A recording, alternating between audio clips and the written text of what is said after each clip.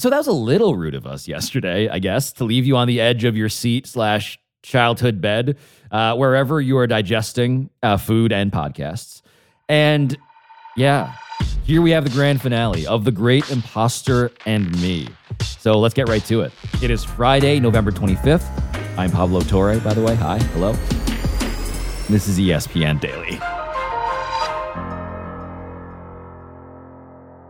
All right, Jeremy Schaap, we are here. We are back for the first ever part 2 of an ESPN Daily episode.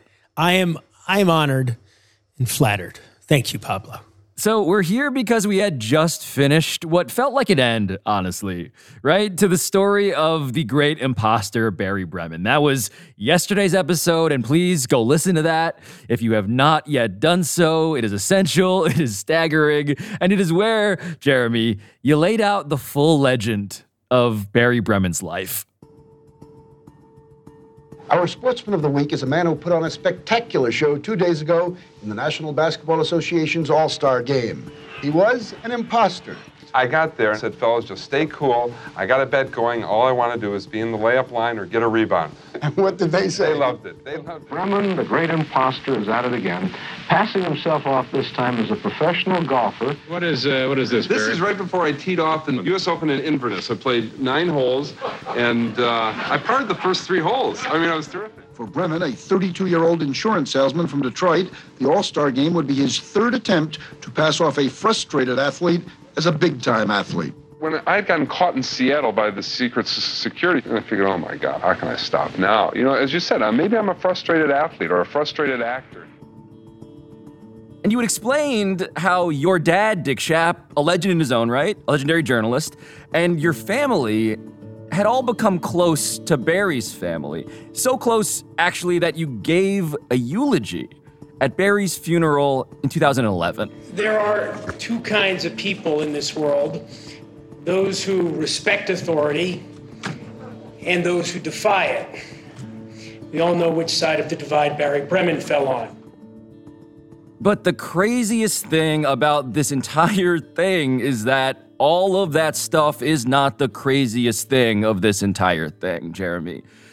There is a part of this story that had never, ever been reported before. It's a story that I'm like, how do we get into this? But tell me, when did you come to learn that there was even more to your friend, the great imposter's story? Well, it was about 3.5 years ago. It was beginning of 2019. So that's 8 years after Barry Bremen has died. I'm talking to Erin, his daughter, his youngest child. And Erin tells me, you're not going to believe this. You're not going to believe what's going on.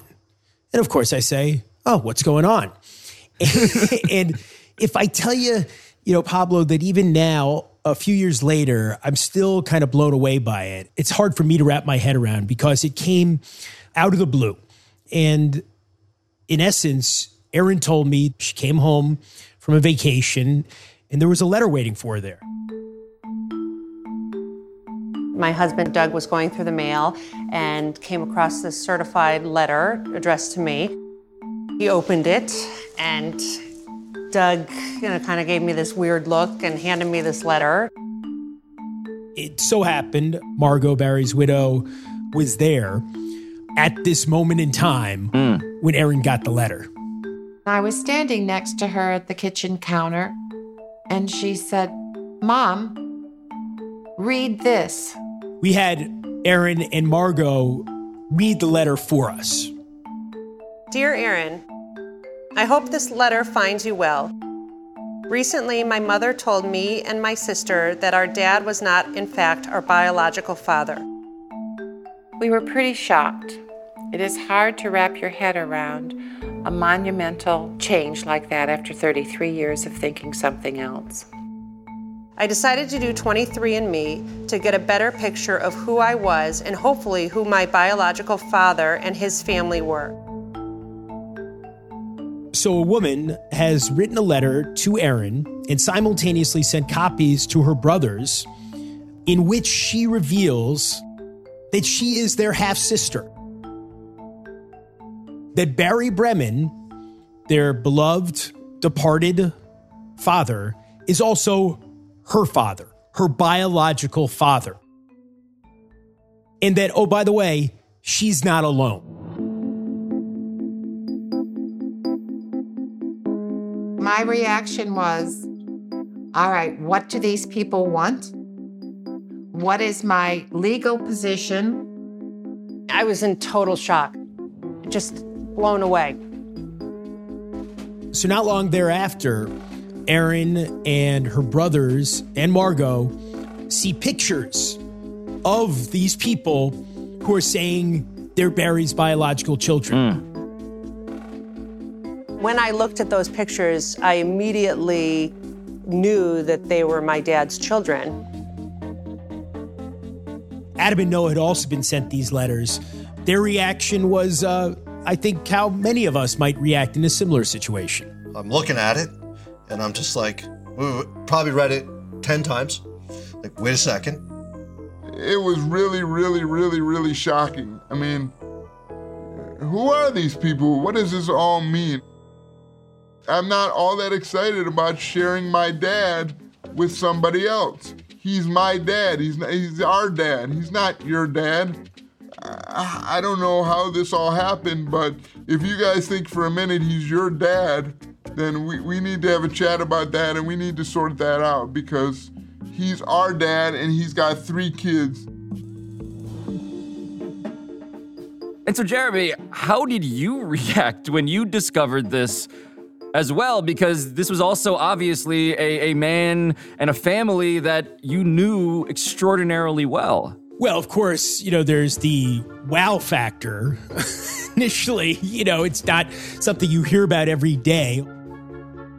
The idea that there are all of these offspring of Barry Bremen out there, it blows your mind. And then you think, this is going to make a great 2-part podcast for Pablo. But I just said, immediately, this is an incredible story. Jeremy, you gotta report the story. You gotta report the story. We gotta talk to these people.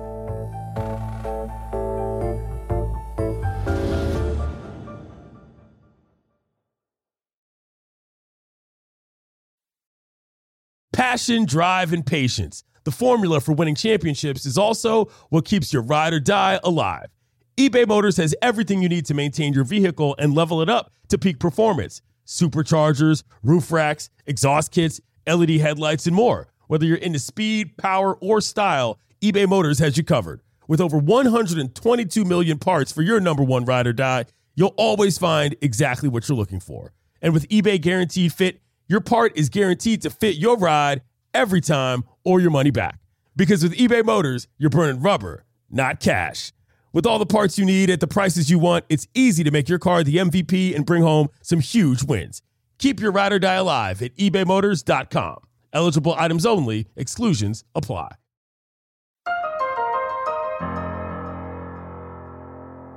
So, Jeremy, after you hear Erin tell you about this letter and about the group of previously unknown children that her father, Barry, had, the journalist in you gets activated. And so, as a journalist, as a reporter, where do you go next? Who do you talk to? The person who we describe as really kind of the leader of the group who has brought this to the attention of the Bremen family is Rebecca. Oh, I'm in the chair. I'm in a set. Okay.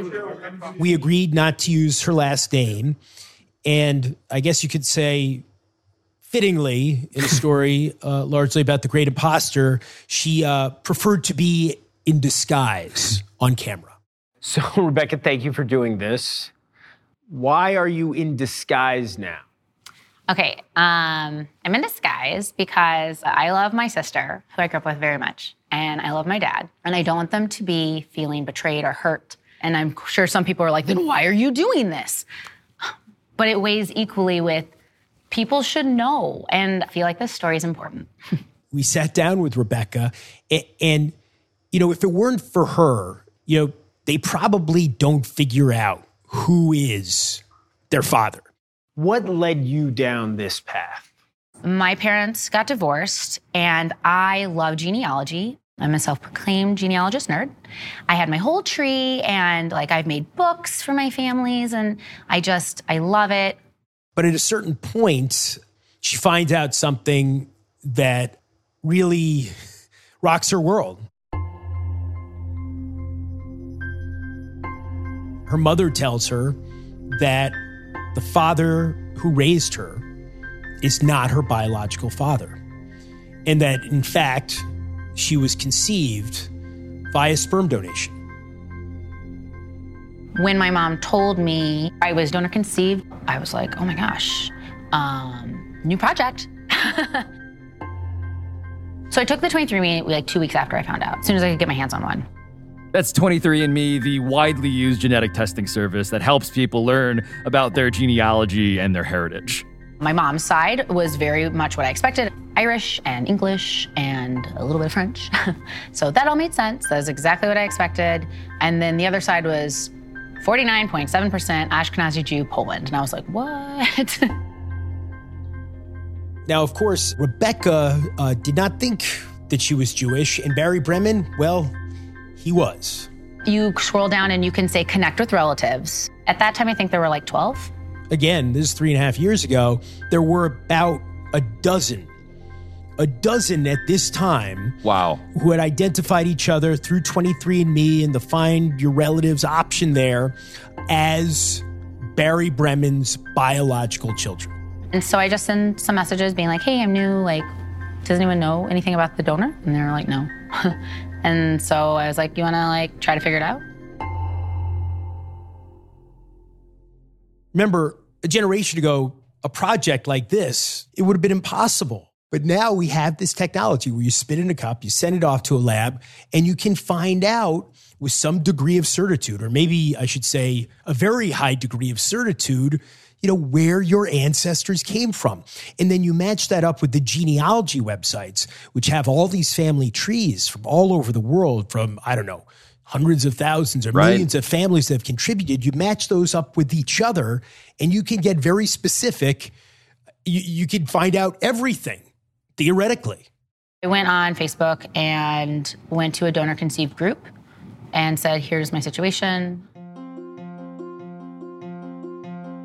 I connected with who I call our genealogy fairy godmother. She's done over 40 trees. She lives in Canada, and she's a professor, and she specializes in Ashkenazi Jews. So she reached out to me, and she's like, I can help you. So part of the whole DNA decoding, family tree building, industrial complex apparently is this profession of genealogy fairy godmother, Jeremy?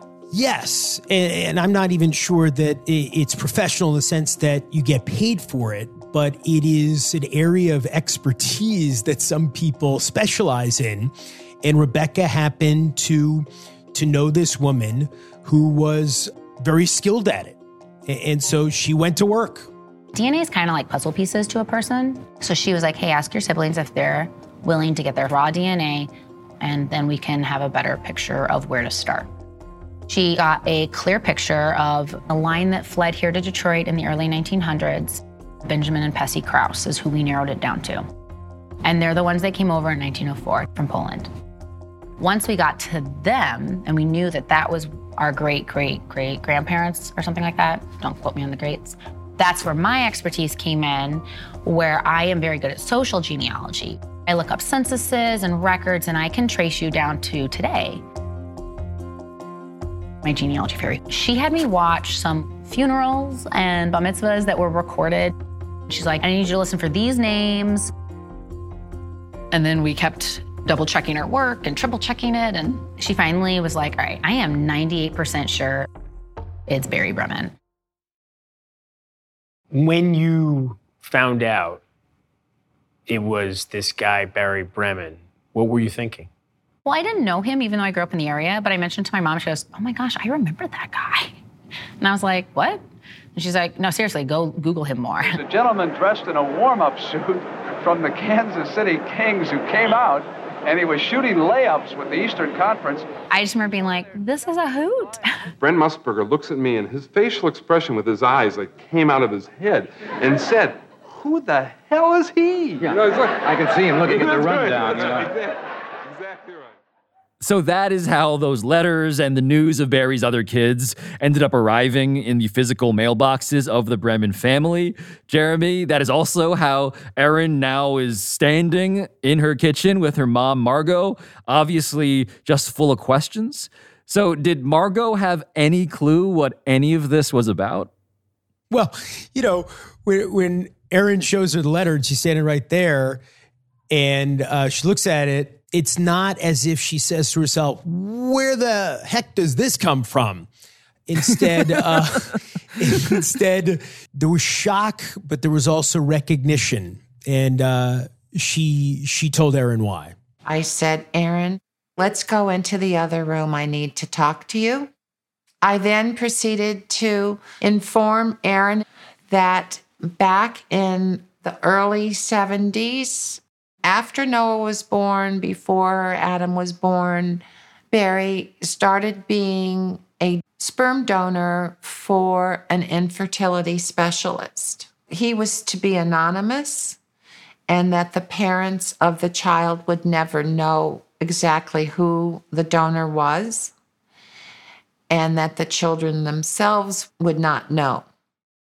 Barry and I both loved being parents. And the thought of somebody else not being able to, and that Barry had a means to help them. And so when the doctor asked, would he be willing to, our response as a couple was yes. So Noah, who's the oldest of the Bremen kids, obviously, this is stunning to him as well. I'm like, Mom, how many do you think? And she's like, I don't know. The doctor at that particular time said, Barry, you have incredible sperm. Incredible. And I could just see my dad smiling from ear to ear. And he said, hey, Barry, you want to make some extra cash? Do you want to help some families? And he did. Yeah, Jeremy, all of this is clearly overwhelming. Also, I detect some amount of pride in Noah's voice there. No doubt. About all of this, too.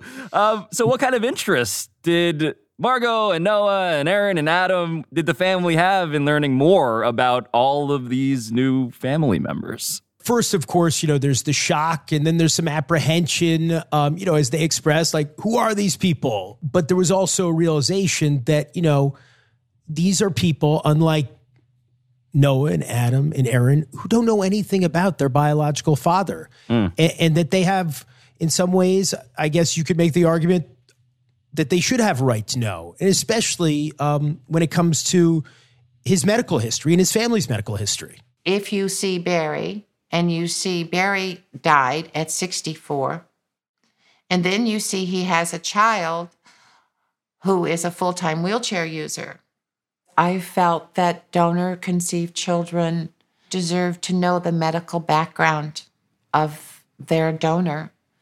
And so I let Rebecca know that I would be happy to answer their questions. We set up a phone call with her, and she told us how Barry had esophageal cancer and how awful that was, and gave us a lot of history and then some fun stories. And then she's like, how many of you are there? All of a sudden, they're finding out, how many are there? Where does this end? She had 17 other siblings, which seemed like quite a large number to me. Like, well, how many are there going to be, right? Like, all right, you start going from, 2 to 5. And then there was like a jump to 15, right? So it's like, is this never ending? My name is Ken Cuette. I'm 40 years old. I'm a sales engineer by trade. My name is Ashley McDaniel. I live in San Antonio, Texas. My name is Matthew Bissett. I'm 45 years old. My name is Christine. I have my own jewelry business. My name's David Dooley. I'm 45 years old. I live in Atlanta, Georgia, and I've been an entrepreneur almost all my life. My mom kept a photo album on the coffee table, and so I'd always look at pictures over and over again, and I just could not find any similarity to my dad. My father and I were two totally different people. I was a jock who also loved school. both of which couldn't be further from what my dad was.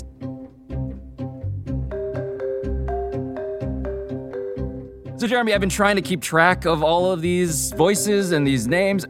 How many biological children of Barry Bremen are out there? That's an excellent question, Pablo, and Rebecca is certainly better qualified than me to answer. How many half-siblings are you aware of at this moment in time? Counting Bremen's social children, the ones he raised, so Noah, Aaron, and Adam, there are 35. 32 donor-conceived Barry Bremen children. That we know of, yeah.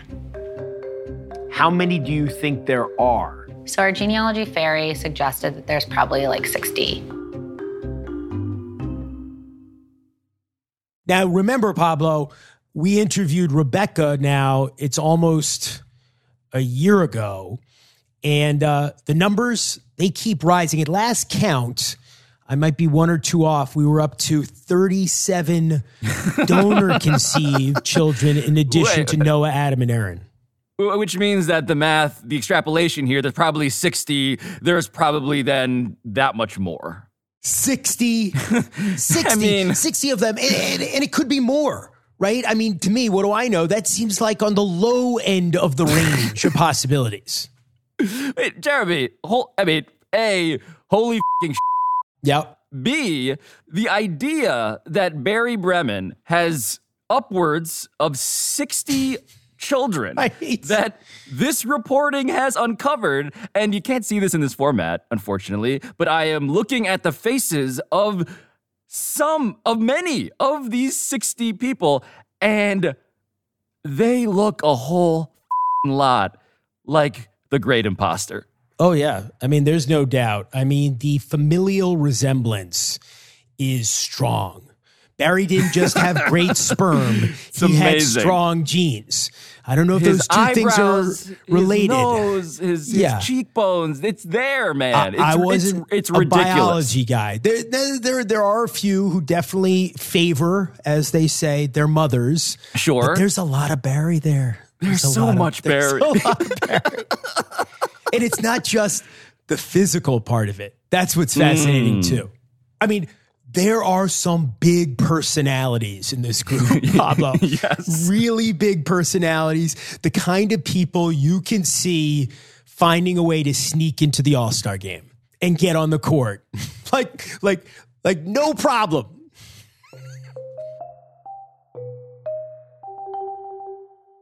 You have a family tree, Jeremy, of true performers, of people who carry an inherited confidence. Totally different. Like my genes are like, apologetic, like maybe I can get a table in the back of the restaurant by the kitchen if you'll be so kind.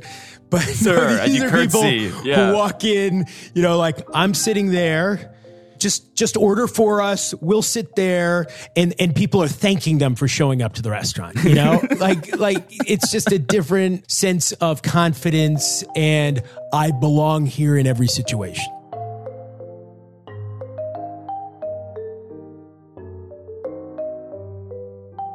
After the break, how Barry's family tree wound up branching out to so many different families around the country.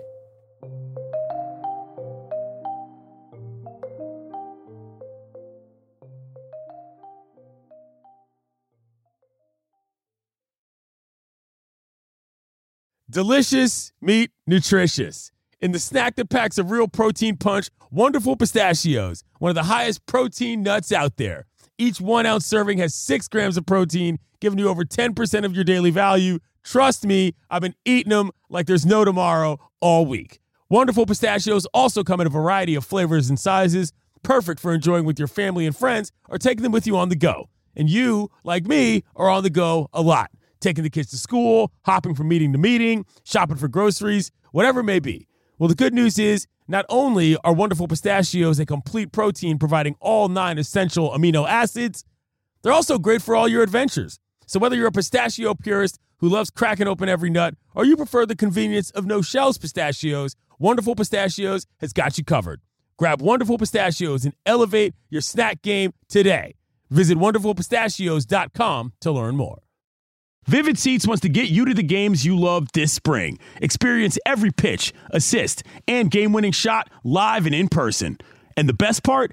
Each transaction is a step toward a free 11th ticket with Vivid Seats rewards. Score unbeatable perks like free tickets, surprise seat upgrades, and annual birthday deals. As the official ticketing partner of ESPN, Vivid Seats is offering you $20 off your first $200 ticket purchase with code DAILY. That's code DAILY. Visit vividseats.com or download the app today. Vivid Seats. Experience it live.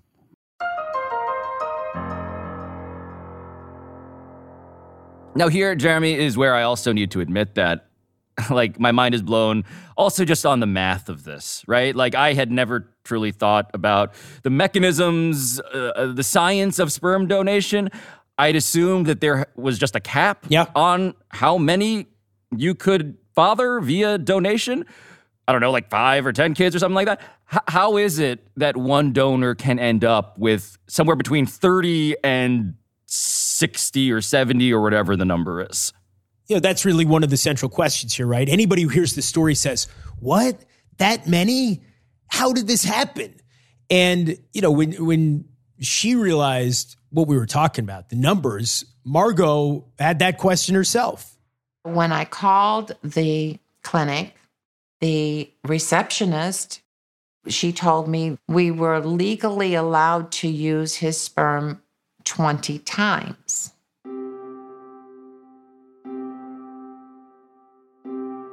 However, we often sent it to other gynecologists, and we were never told whether a live birth happened or not. We spoke to a lot of Barry's donor-conceived children, and they told us what their parents' experiences had been going through this process of getting Barry's sperm. My mom still had some paperwork from the clinic. I have a donor characteristics card. It was Scottish and English descent. How does this not match up to this characteristic sheet? My mom was made to believe that she was getting the sperm of a medical student. A medical student at the Health Science Center here in San Antonio, and that he was just working his way through medical school and had. My mom, she's like, well, I signed a document that said there was going to be 5 and it was going to be used throughout. And I go, well, Mom, that document didn't really kind of hold up. My mother can't really come to terms with the fact that her doctor lied to her. I think a lot of people were told some things that maybe weren't entirely true. It made me kind of question the medical side of it and the ethical side of it. Kind of opened my eyes to the whole business of donor-conceived children. And so what answers did you get, Jeremy? What answers were you able to obtain about what exactly did happen with all of these donations from Barry? We tried to get answers.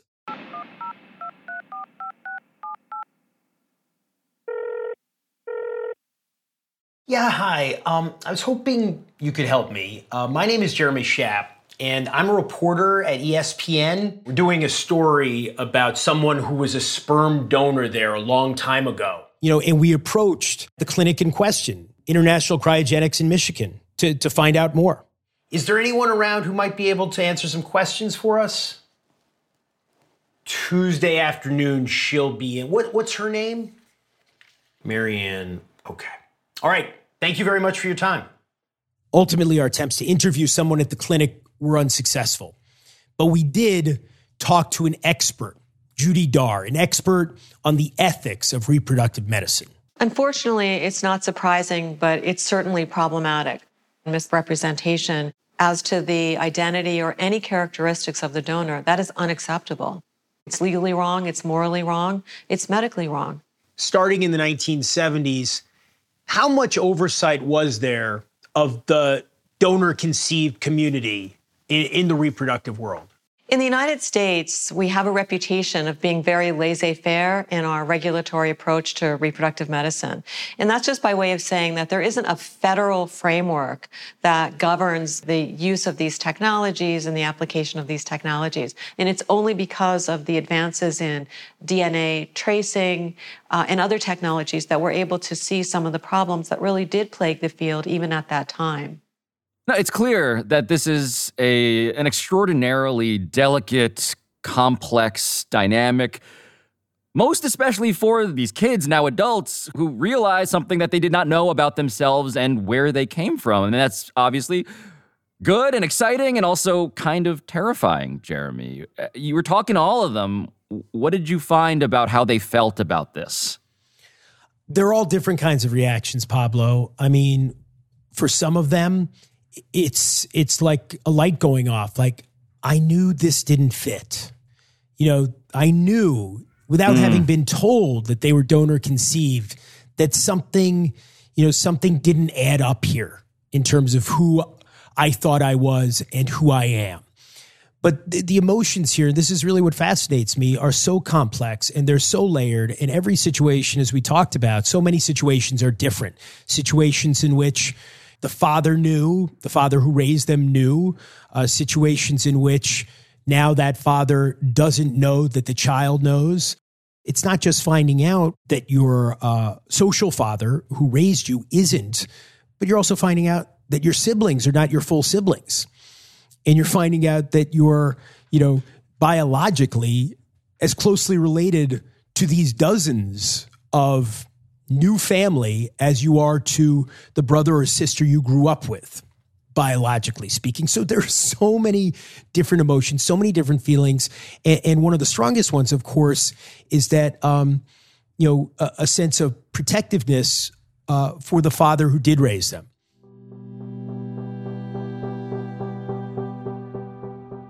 When did you talk to your father about it? I have not yet. So I imagine this story is going to prompt me to break it to him, but it has been hard. My mother stressed so strongly that, he begged and pleaded and made her promise to never, ever tell me.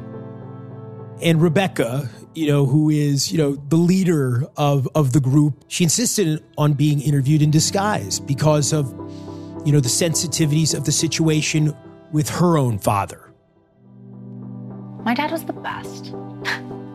He taught me to ride a bike. He taught me to throw a ball. He taught me how to swim. I didn't fail math in high school because my dad made sure I passed. He was at all my games and all my performances. He was a good dad. He was a really good dad.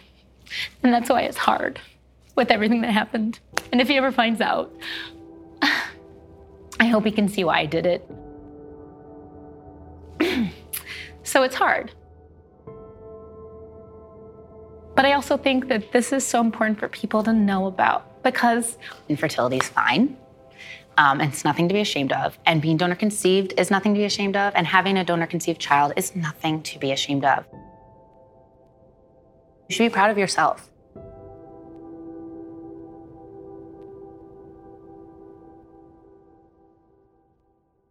Yeah, the definition of family, Jeremy, is one of the themes running through all of this. What kind of kinship do you feel to people who are related to you, but you don't actually know? And now you have dozens upon dozens and dozens of new half-siblings scattered everywhere that have only known each other remotely, virtually. It seems like. Did they ever meet in real life? Yeah, there were a number of meetings. The donor-conceived children among themselves, meet up with each other. That happened on a few occasions. And, among themselves, it was one thing, but then it was like another step. We want to meet Margot and Noah and Adam and Aaron. We want to all meet up. And initially, this is some mind-blowing news. You can understand why they had some apprehensions about meeting their half-siblings and where all this would lead them. Still, I felt like, I don't know if I want to be part of this. It's a little bit weird. I need some time to process it. When I talked to the siblings, the donor children. It's hard to digest and to really say that they're my family, but they are, but they're strangers. So it's hard. You're working on it. I'm working on it, yes. But, at a certain point, Noah and Adam and Aaron and Margot too, they wanted to meet them. They wanted to meet Barry's biological kids, the other ones. Noah and I talked about it, and he had said, Adam, this is really, really cool. This is great that, that we have this story to share. I just started understanding what's important, and Barry was all about bringing people together, showing love, having fun. You're able to wrap your head around it. There was going to be no harm from this. There's nothing bad is to come of it. When we were in Michigan last summer to do a lot of these interviews, they also had a reunion.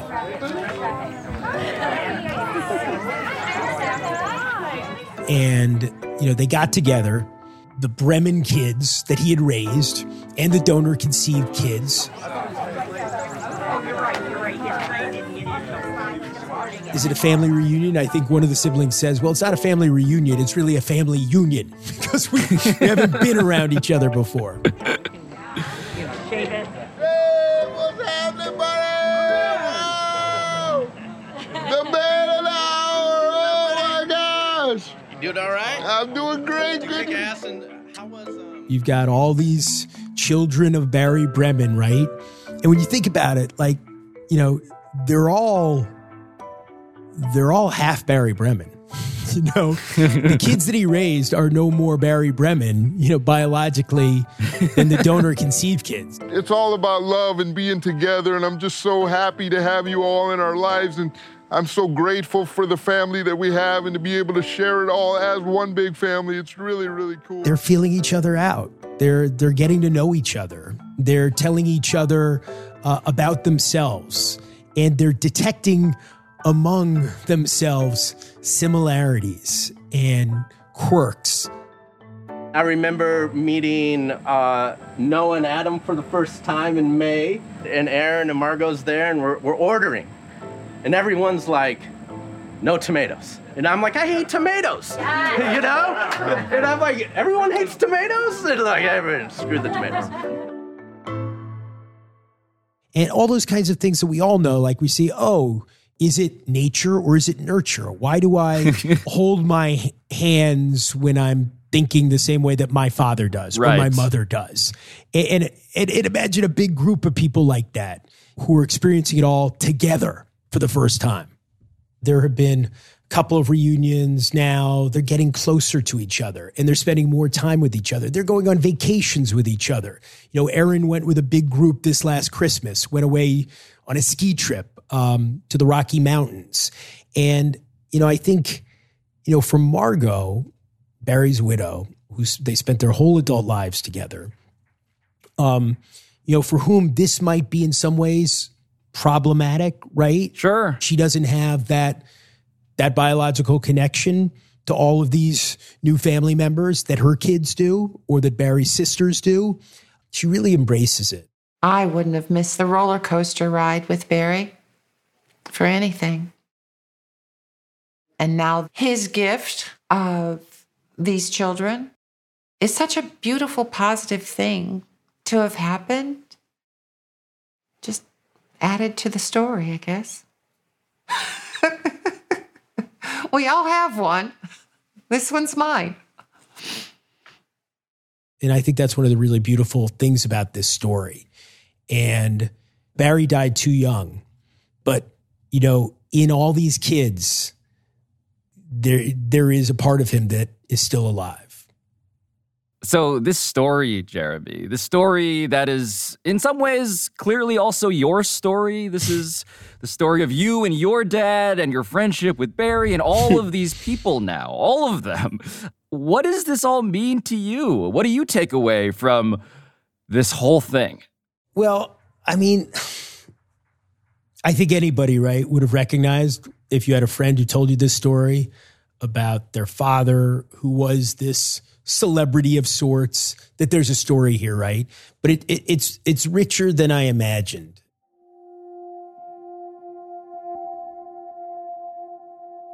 Barry was a character and he was the great imposter and he wanted to be famous. But, that didn't last long. And eventually he moved away from that.